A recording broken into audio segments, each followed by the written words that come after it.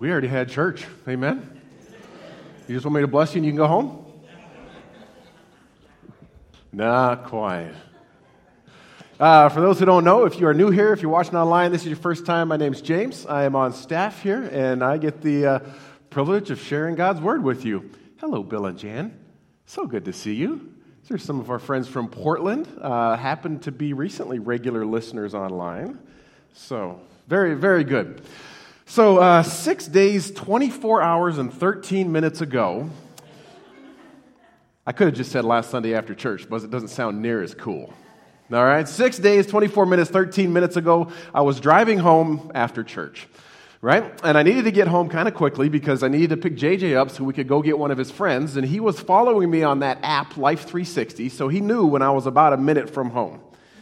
Right, so I'm driving up Wandermere Hill, which is a steep little ascent, and I just about to the top of it, and I see a yellow slug bug, VW bug, for those that don't ever play that game, okay? It's got his flashers on, and in front of that car, there is an old, beat-up, classic car with a gentleman who was somewhere over 50 but under 100 years old,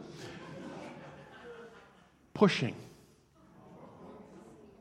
He had his backside next to the trunk of that car. He's still going up the incline, and each step, he's just very intentional. He knew that if he stopped, he'd start rolling back down the hill. So I did what I did 4 weeks ago at the airport, rolled my window down and said, "Hey, buddy, looks like you need some help. I'll be praying for you." Didn't do that, right? I did say, "Hey, you need some help?" Duh, right? So he keeps pushing, and I'm driving along beside him, and he's like, "The car died. I just need to get it around the corner. I'm going to park it and come back with my trailer." I could help, right? So I go up the rest of the hill. I turn the corner, and it's an immediate downhill, just for about a block. I'm like, all right. So I went about 3/4 of the way down, parked the car, ran out, and started helping him push. We started gaining momentum, and it was at that point that I started to think, wait a second. He's not in the car yet. And if we turn a corner, we're going up. And when we turn the corner, we're going to start going downhill. And I knew there was nothing to stop his car if he wasn't in the car except the backside of my car. I'm thinking this, and at this point, this kind lady had joined us in the pushing, so we're really moving along. I'm still thinking this. She sees it and starts yelling, Sir, you need to get in the car. You need to get in the car. Sir, now, get in." So he manages to get in, and we turn the corner, and we start going down, and she looks up, and she sees this gorgeous 1998 Subaru Forester. A little bit of rust on the rear wheel wells, kayak racks that are also rusted to the top, and she, out loud, like, hit the brakes, hit the brakes, hit the... Now, thankfully, his car stopped 18 inches from my rear bumper. It was at that moment that I remembered, 4 weeks ago I said mercy was inconvenient. Well, yes, it is, because I was in a rush to get home and then get back out. But mercy also involves risk. Mercy also involves risk. Let me pray and then we'll talk about that.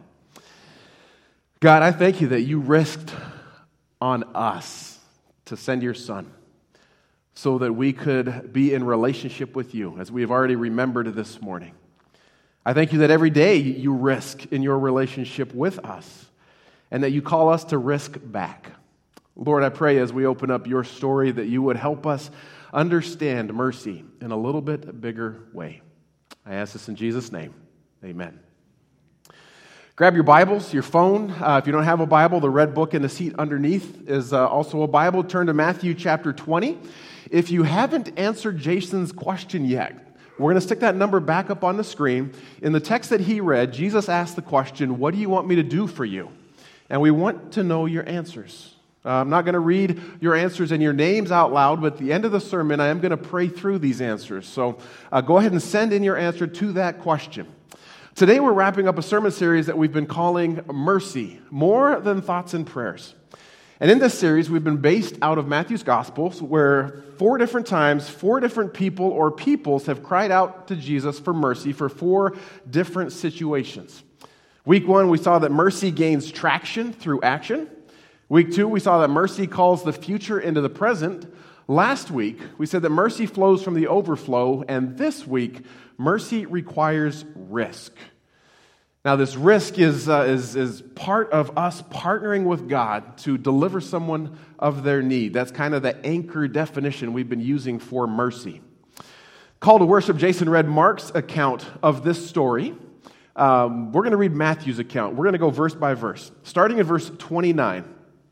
It said, as Jesus and the disciples left the town of Jericho, a large crowd followed behind.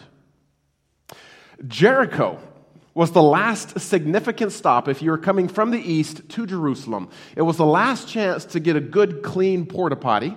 It was the last chance to get gas. It was the last 7-Eleven where you could finally get the Slurpee before the 3,000-foot climb up into Jerusalem. All right? And in the context of this story, we are at the beginning part of this Passover festival that Jason mentioned. People are coming into town for that, so the roads are going to be crowded.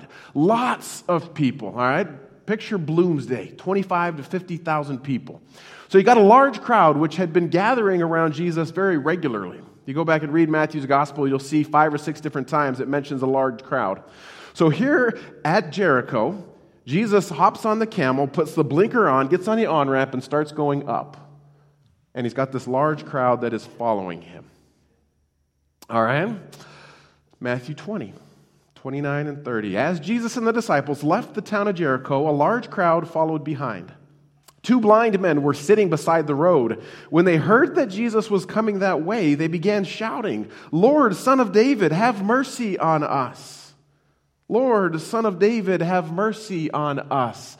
In Mark's account, there was one guy, a blind beggar by the name of Bartimaeus. We see 2 in our story, and it doesn't specifically say they were begging, but most scholars believe they were, because this was prime begging season. You got a large crowd. They're all going to church, which means they're going to feel generous and want to get their brownie points with God, and they're going to have a lot of coins so that they can accurately give when the offering plate is passed.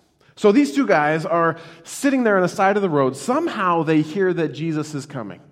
Somehow they know that he's got some oomph to him.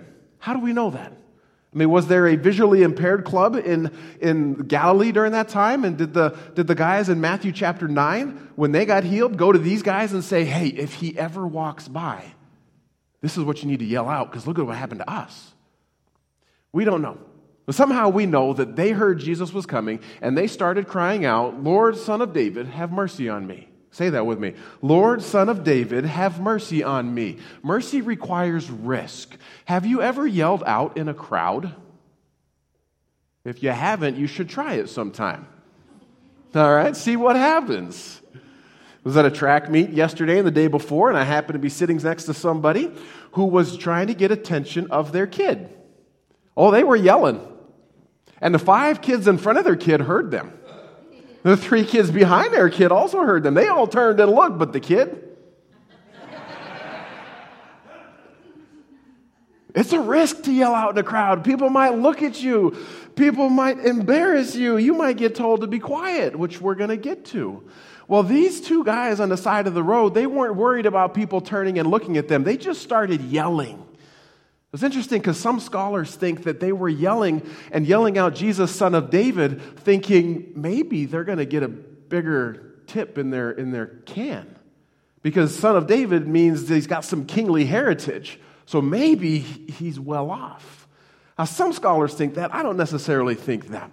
Whatever the case, they are yelling out to Jesus. Matthew 20, verse 30, it finishes with, "Lord, Son of David, have mercy on us." And what happens? The crowd yells at them, "Be quiet." Shh. The risk of being shushed. Spouses, have you ever been shushed? Kids, have you ever been shushed? Oh, all the kids are gone. They're downstairs saying this. I am surprised we didn't see the first recorded incident of road rage at this moment. All right, because you got this huge crowd of people that are walking by. Some of them have been walking for days. Some of them are tired, exhausted, trying to corral the kids. No, they got 3,000 feet of elevation gain. They're walking up. They've got Enya in their AirPods, right, Mike? Okay? I mean, they're singing Psalms of Ascent, and all of a sudden there's people yelling. It's no wonder they yell, shush. Now, it was common in that day when a rabbi was walking along the road for the rabbi to be teaching. Teachers in the house, go ahead and raise your hands. Former teachers, anybody ever help in a classroom? All right. Let's think what Jesus is going through right now. He's maybe halfway through his lesson. Teachers, maybe you're better at this than me, but when I get interrupted in the middle of a lesson, I lose my train of thought, and it takes a long time to get it back. So I'm wondering what's going through Jesus' mind right now. Is he giving fist bumps to the guys who are shushing him because he just wants to keep talking? That's what I would have been doing. I'm not Jesus. And the guys were not going to be quiet. Verse 31. Be quiet, the crowd yelled at them, but they only shouted louder. Lord, Son of David, have mercy on us. Lord, Son of David, have mercy on us. The crowd keeps going, shh. Here's an interesting aside. Matthew 21 starts with the triumphal entry. Now, we're not going to read the whole chapter, but was this crowd that was walking up, shushing the blind men, the same crowd that started yelling for Jesus just a couple hours later? I'd never made that connection before. I always thought there was like a day in between, but Matthew didn't say then there was evening and then there was morning and it was good, right? No. These crowds are shushing these guys 3-4 hours later. What are they yelling out? Matthew 21, verse 9. Jesus was in the center of the procession, big crowd. All the people around him were shouting. All the people now, not just two blind men. All the people were shouting, praise God for thee, say it with me, Son of David. 4 hours early, they were shushing these guys, and now they were yelling the same thing. That's kind of ironic, a little bit. Now, something else that's a little bit ironic, in Luke's account of the triumphal entry, the religious leaders were trying to ask Jesus to shush the crowds. And he tells them, if I tell them to be quiet, right, the rocks are going to cry out. Doesn't sound like Jesus is too affected by loud, yelling voices. So we're back at our text. Jesus and his disciples left the town of Jericho. A loud crowd gathers. Two blind men hear that Jesus is coming. They're yelling out, Lord, Son of David, have mercy on us. The crowd tries to quiet them, but they only shout louder, Lord, Son of David, have mercy on us. Verse 32, when Jesus heard them, he stopped and called. Let's just stop right there. So oftentimes in a text like this, and when I'm talking about mercy requiring risk, we think it was a risk for the blind men that were yelling out. Jesus took a risk too. You ever tried to stop in the middle of a crowd that's going the same direction? Again, think Bloomsday. You got 50,000 people jostling for position. Someone stops in front of you. What do? You knock them over. I mean, you say, excuse me, and you go around them.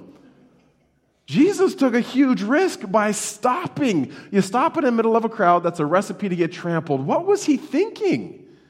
Well, he might have been thinking about this ascent that he's about to start walking up. Might have been thinking about the crowds of sweaty people around him. Might have been thinking about the parade that's going to happen or the meal he's going to have towards the end of the week with his disciples or the betrayal, the crucifixion, all the rest of that stuff. All this he could have been thinking, but he stops. And catch this. He yells back. Isn't this fun? Barb told me when she walked in this morning, I was talking kind of loud. She said, shh, this is a holy place. Jesus is not using his inside voice. I mean, in Matthew 9, Jesus told the guys, hey, when I heal you from blindness, don't tell anybody. He can't say that here. Because they're on this side of the road yelling at him, and he's on this side of the road yelling at them. So often I picture Jesus walking over to them first, because that's what we get in Mark's account, right? Bring Bartimaeus here. Bring him here. And then I picture Jesus putting his arm around Bart and saying, hey, what do you want me to do for you? In this story, Jesus yells back. That's a risk. Jesus stops and yells, what do you want me to do for you? Picture 50,000 people. 49,998 of them know what they're going to answer. Can you teleport me up this hill, Jesus? Right? I got somebody who's sick. They all have an answer, and he's shouting this. Jason mentioned the genie in a bottle. You got 50,000 people thinking, is he giving free miracles out? This was a risk for Jesus. When Jesus heard them, he stopped and he called, "What do you want me to do for you?" Verse 33, "Lord," they said, "we want to see." "Lord," they said, "we want to see." That's a risk. On all three of their accounts, the two blind men and Jesus, Jesus doesn't have to heal them, but if he does, he risks them not being thankful, right? Luke 17, 10 lepers were healed. One came back and said, "Thank you." The odds are not always in Jesus' favor. All right, he risks the crowd all wanting them to give them what they want too. He risks ruining their lives. Have we ever thought about that? Blindness might be all these guys ever knew. Begging might be all these guys ever knew. If Jesus gives them what they want, their lives are going to change. So it's a risk for them to ask that also. And asking for sight, they're asking for a life change. They're asking for the ability, the necessity to get a job, to get hired and fired, because from early, like there until now, they've had handouts. But you see, then they have to work. They're asking for an experience they have never had before. This is terrifying. They're asking to leave one life behind and start a whole nother one. Mercy requires risk. Now, this is one of those times I picture in the story where time just stands still. All right, where everything slows to a crawl, where every movement, every emotion was felt to the nth degree. When Jesus heard them, he stopped and he called out, "What do you want me to do for you?" "Lord," they said, "we want to see." And Jesus felt sorry for them. If you're following along, some of your Bibles will say compassion for them. The Greek word for that's a phenomenal word. You've heard me explain it before. I won't try and pronounce it because I can't. But it means an internal rumbling. Jesus had felt this type of compassion other times. When he fed the 5,000, the text says he saw them like sheep without a shepherd, and he had compassion on them. Jesus felt these guys' question deep inside of him. He felt their pain. He knew that they were asking to dig down beneath the hard crust of a lifetime of begging for mercy and money and wanting something different. They were taking a risk. Mercy requires risk.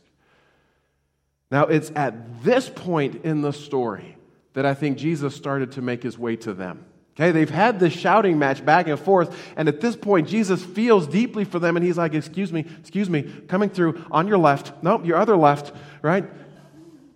I bet he wished he had Andre the Giant in Princess Bride. You know, everybody move!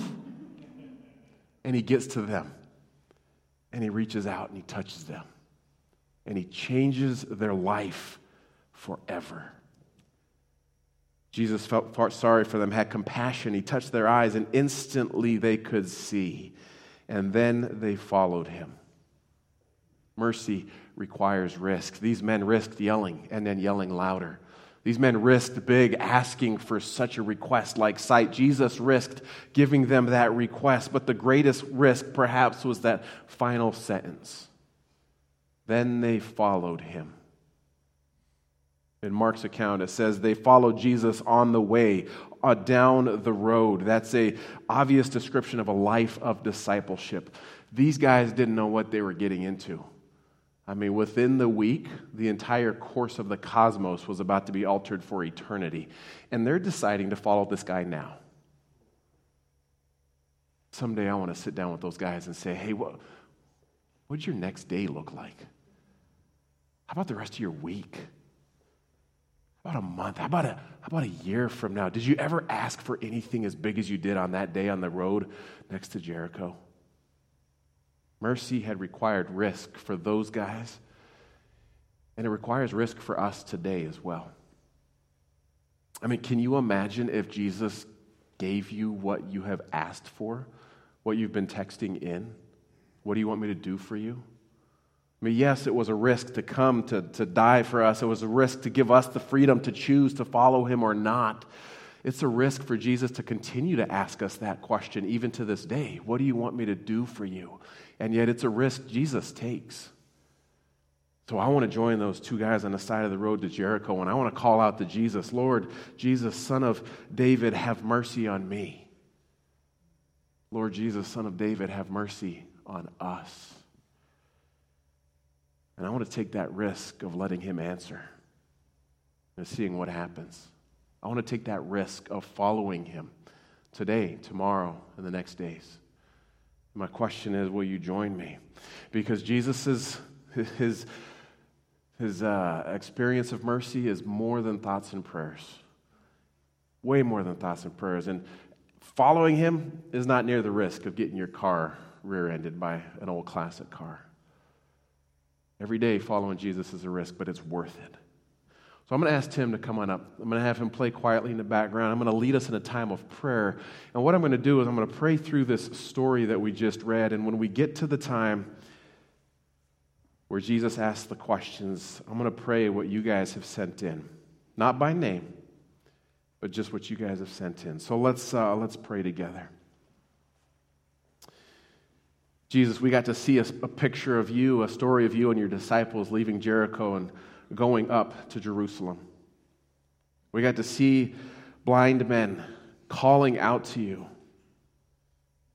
We got to see you stop and yell back at them. Lord, what a moment that must have been. The crowds are telling these guys to be quiet, and you're yelling back. And you're saying, what is it you want me to do for you, Lord? In the story, they said, we want to see. And this morning, in some very real way, you're asking us again, what is it you want me to do for you? Lord, for the person who asked this, would you heal the mother-in-law? Lord, for the mercy that you've already given this couple, we are grateful and we pray you would continue to give it. Lord, our response to that question is we want to live in you fully during the next chapter, the next journey in our lives. Jesus, our response is please increase our pursuit and our desire to seek and walk with you every day. Lord, hear this prayer. God, this person wants you to help him make amends with others, to lay down his pride. Help him do that, Father. What do you want me to do for you, Lord? Would you relieve the anxiety this person has about their upcoming transition?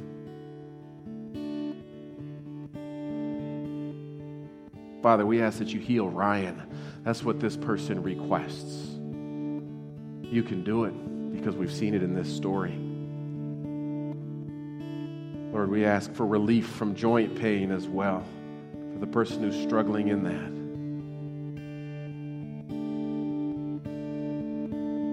Lord, this member of our church family wants you to take control of their life. They need peace in all that comes in life. And Lord Jesus, I know this person has some chaos going on right now. Lord, I pray for this next person who wants to be a good mom. And Lord, for the anxieties that this person's experiencing, would you turn them into joy and thankfulness? Lord, hear our prayers this morning. These are prayers of your people, prayers that when you have called out to them, what do you want me to do for you? This is their response. And Jesus, we have others that maybe we didn't text in that are just felt deep down inside. And we know that you feel compassion for us, just like you did for these blind men. God, I pray that you would give us courage to risk asking. And whatever your answer may be, would you give us the courage to follow you along the road, just as these men did. I ask this in Jesus' powerful name. And all God's people said,